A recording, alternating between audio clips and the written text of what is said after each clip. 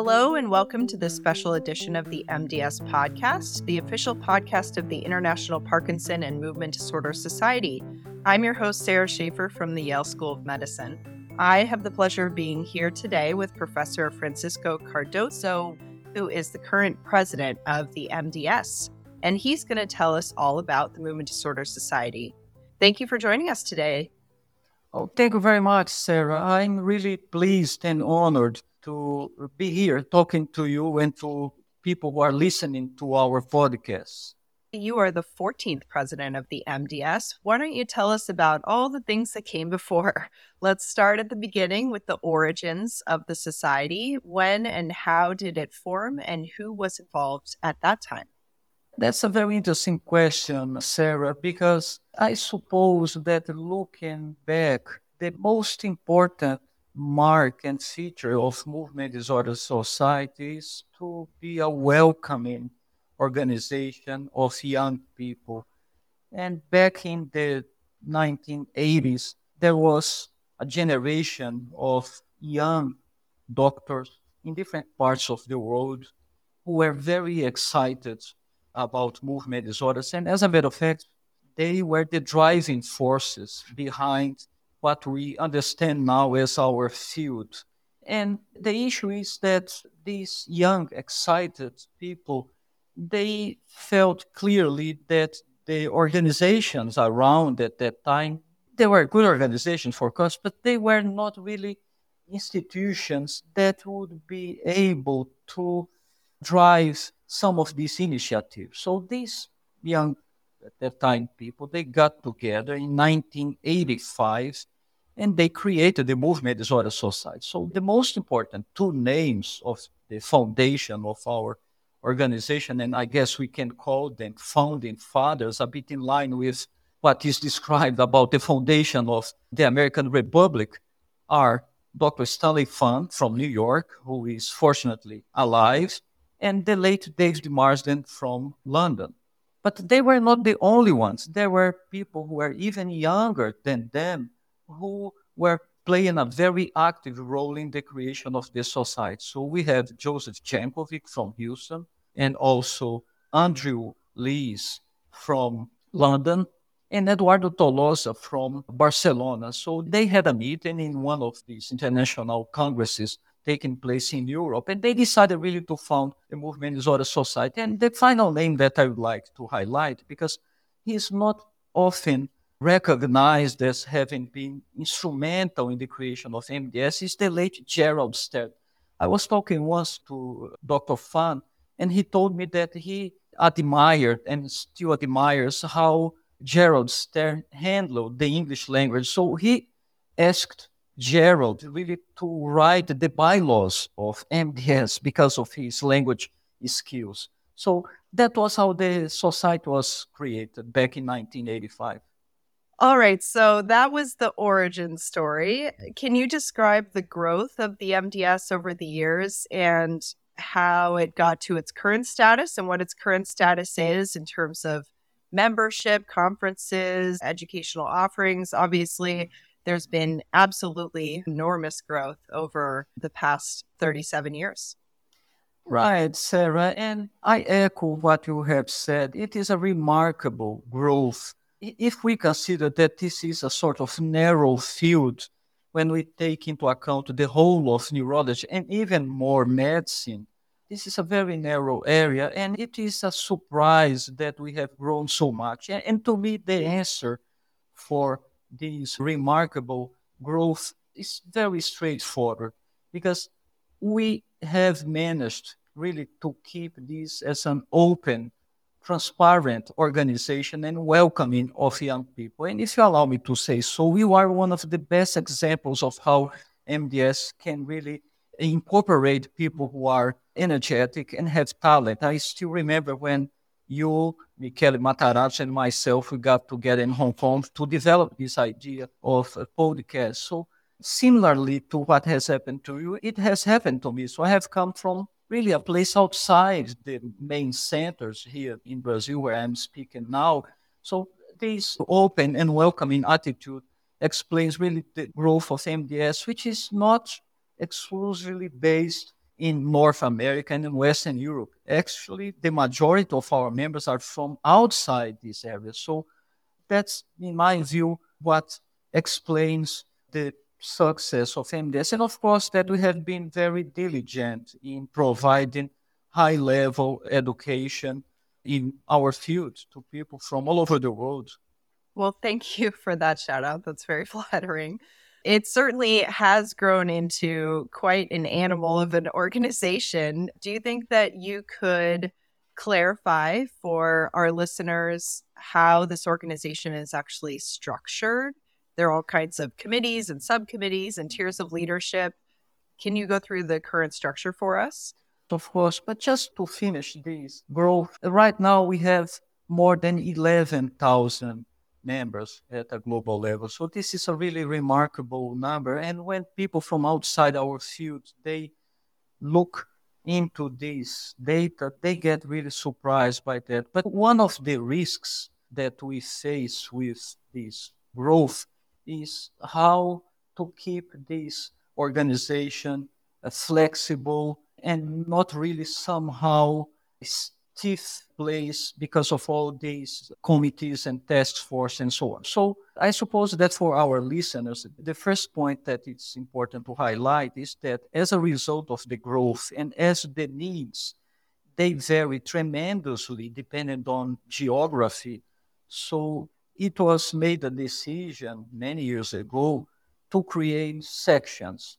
So we have a Pan-American section, which includes the Pan-American continent, the European section, the Asia-Oceania section, and the most recent one is the African section. So this has really made it easier, Sarah, for our leadership really to deal with local features and not to convey this feeling that somehow we are sitting in a big ivory tower. So we really strive to have this local contact. But getting back to the global MDS, so the first tier of leadership are the officers. So there is a president, president-elect, past president, and secretaries, treasurer, and secretary-elect and treasurer-elect. So this is really the main body responsible for executive decisions. But in fact, the power of MDS resides in international executive committees. So we officers, we basically execute things that receive the permission of the IEC. And similarly, in every section, so we have a chair with a treasurer, secretary, and there is a local executive committee. So those are the branches. But related to the central leadership, we have committees. These committees are responsible for different areas of the functioning of MDS.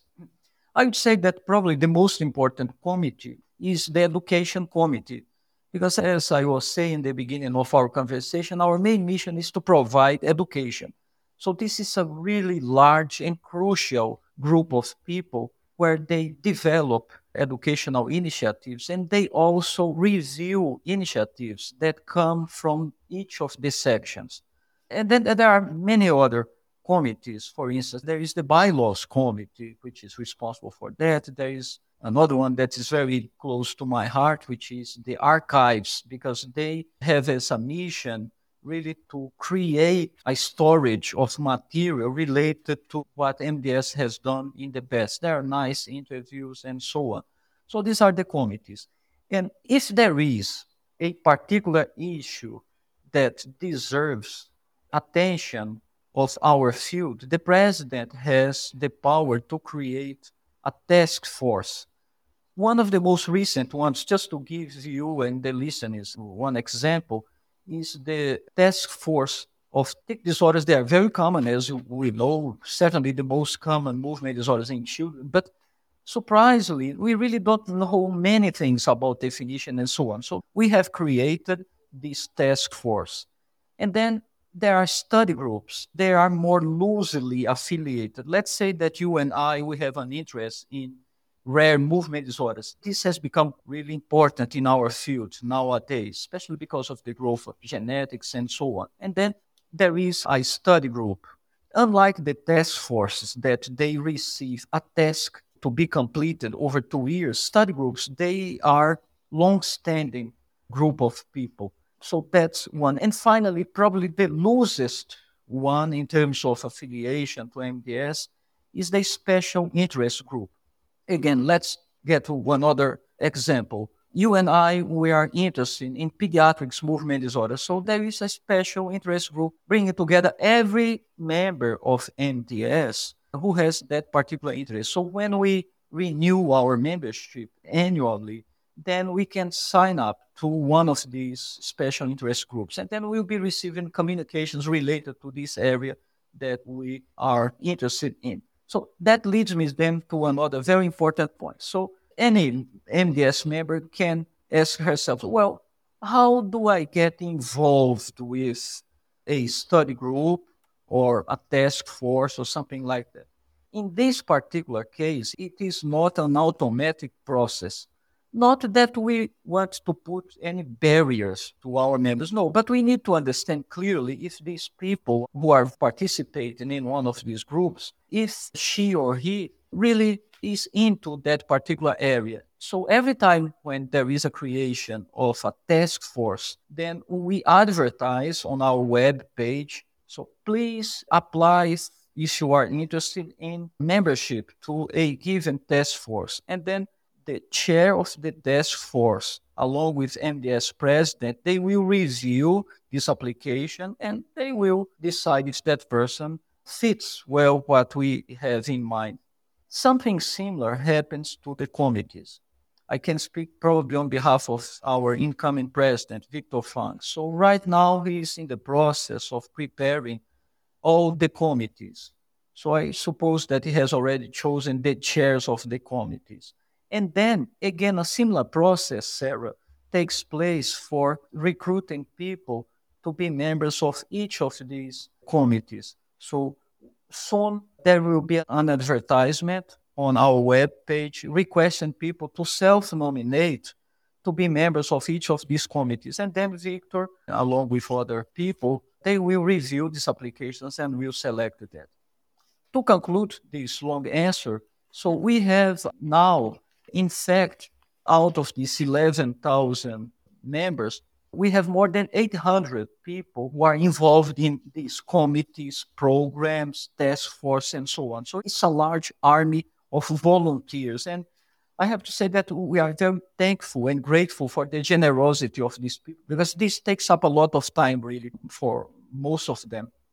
All right. Well, you anticipated my next question, which is how can members become more involved? I have a related question. We do know that our podcast listenership is more than 14,000 unique people.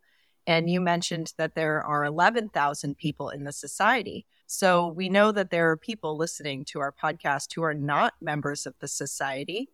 Can you talk a little bit about the advantages of being a member and why somebody may want to join who hasn't joined to date? Right. So this is a really interesting question. And I would like to start saying that we have several different categories of memberships, trying really to adjust to the needs and to the means of people. So long time ago, we have decided that people living in certain areas of the world where they may face financial hardships, they can qualify for free membership. It's a very easy process. So just access our web page and then you can fill out this one-page application and the process is pretty much automatic. So that's an important offering. But in terms of the perks and benefits that someone can get out of being an MDS member, I would highlight the two most important ones in my view. One of them is to have access to this huge trove of educational material which is available on our webpage. So we have this roadmap, which is a very interesting way of navigating these thousands of files that are placed on our webpage. So someone types in, let's say, movement disorder X, and I am a beginner. And then the web page will come up with a list of material that will match this profile that the person provides to the program. So it is an incredible amount of high quality content. And recently we renewed the whole structure of the web page. So this material has been carefully curated. So it is up to date. So some of the things that were old, they were removed. So access to web page is certainly one of the most important benefits. And the second one is to have access to our journals. So we have Movement Disorder Journal, which has an impact factor of around 10. It is a highly cited and a very important publication in our field, which deals mostly nowadays with translational science. And then Movement Disorder Journal was doing this journey in terms of becoming more translational science. Then we decided to create Movement Disorders Clinical Practice, which has the mission to address needs of clinicians, people who actually handle clinical care. And this is not, of course, restricted to us, physicians, medical doctors, but every health professional who is involved with care of movement disorders will find a wonderful material which is published on movement disorders clinical practice. So these are the two most important benefits. But of course, there are others. If one decides to go to our international congress, let's say, so the registration will be lower cost. This also applies to any educational course which is offered by MDS. And of course, very personal point and final point, Sarah, related to that, that it's a way of meeting wonderful people. If I were not an MDS member, for instance, I would have never been able, probably, and sadly, to meet you, for instance. So, yeah, that's fantastic. So I would say not only colleagues, but really friends from all over the world. And I owe that to MDS. So I find this really wonderful. It is a fabulous community. I will second that. Thank you. You've talked a little bit about your vision, and it's making me understand why you were elected to be the president of the MDS. A vision of inclusivity, of expanding beyond sort of a Europe, American, Pan-American concentration and engaging young members and all of those things. Can you talk a little bit more about what your vision is and what the priorities of the society are in the next 5 years or maybe even thereafter? Right. Thank you. Thank you very much. You have captured and described very precisely, Sarah, my attitude and vision of the field. Of course, that our foundation is science, and we do not want to neglect our basic scientists, translational scientists, and this has been one of the priorities, is really to engage more with scientists. MDS was created by clinicians, as we have talked a short while ago, but we are very much really interested in nurturing a large community of basic scientists as well. So that's one point. Science that will be translated into improvement of clinical care. But really, the most important priority of MDS, it has always been so, and although I cannot really speak for the future president, but I'm pretty much convinced that this will remain so, is education. COVID created, of course, a big challenge, especially for Claudia Tranquilder, who was the president during the 2 worst years of the pandemic. But this led us really to somehow revamp and reinvent ourselves in terms of how to reach out to a very large community of people who are based in areas where, for many reasons, it can be impossible to come, let's say, to our international congress, which can be challenging for many people. So now we have this very strong online presence, and even with the, fortunately, great improvement of COVID, but this has been incorporated into our workings. And I can say that for Copenhagen, our next Congress, so we'll be recording all the sessions and they will be made available for free for our members afterwards. So even those who, for any reason, can't go to Denmark, they will have access to the full content of the Congress. So this has been one of the priorities. But my very personal priority is really to insist on clinical care. I have to tell you, Sarah, that for many reasons, and I suppose that this is something that applies to highly developed societies and also to developing countries, healthcare providers, we face many difficulties, shortage of personnel, difficulties in having access to new treatments, and also this very large load of clinical work. And for those of us who are in academia, to find a balance between scientific output and providing care is a challenge. So I really have elected, and I said that when I took over during my presidency, that really, to me, the most important priority is that movement disorder society should reflect on how to improve access to care at a global level. And in doing that, the final comment, we are gradually engaging with the patients community as well. MDS has been almost exclusively a professional organization, but we are now in the process of creating a really formal forum to interact with patients at a global level as well. That sounds very interesting. I look forward to what is going to become of that. Well, thank you for taking your time this morning to speak to me, and I look forward to seeing you in Copenhagen. Well, Sarah, I am the one really who has to thank you for having invited me and posing these very interesting questions that hopefully helped our listeners to have an understanding of what we all MDS members are doing over these past years. So thank you so much.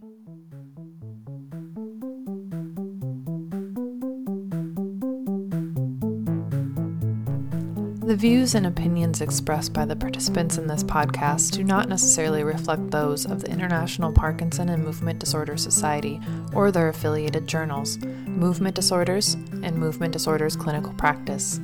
Any disclosures of the participants can be found within the episode description located on the MDS website.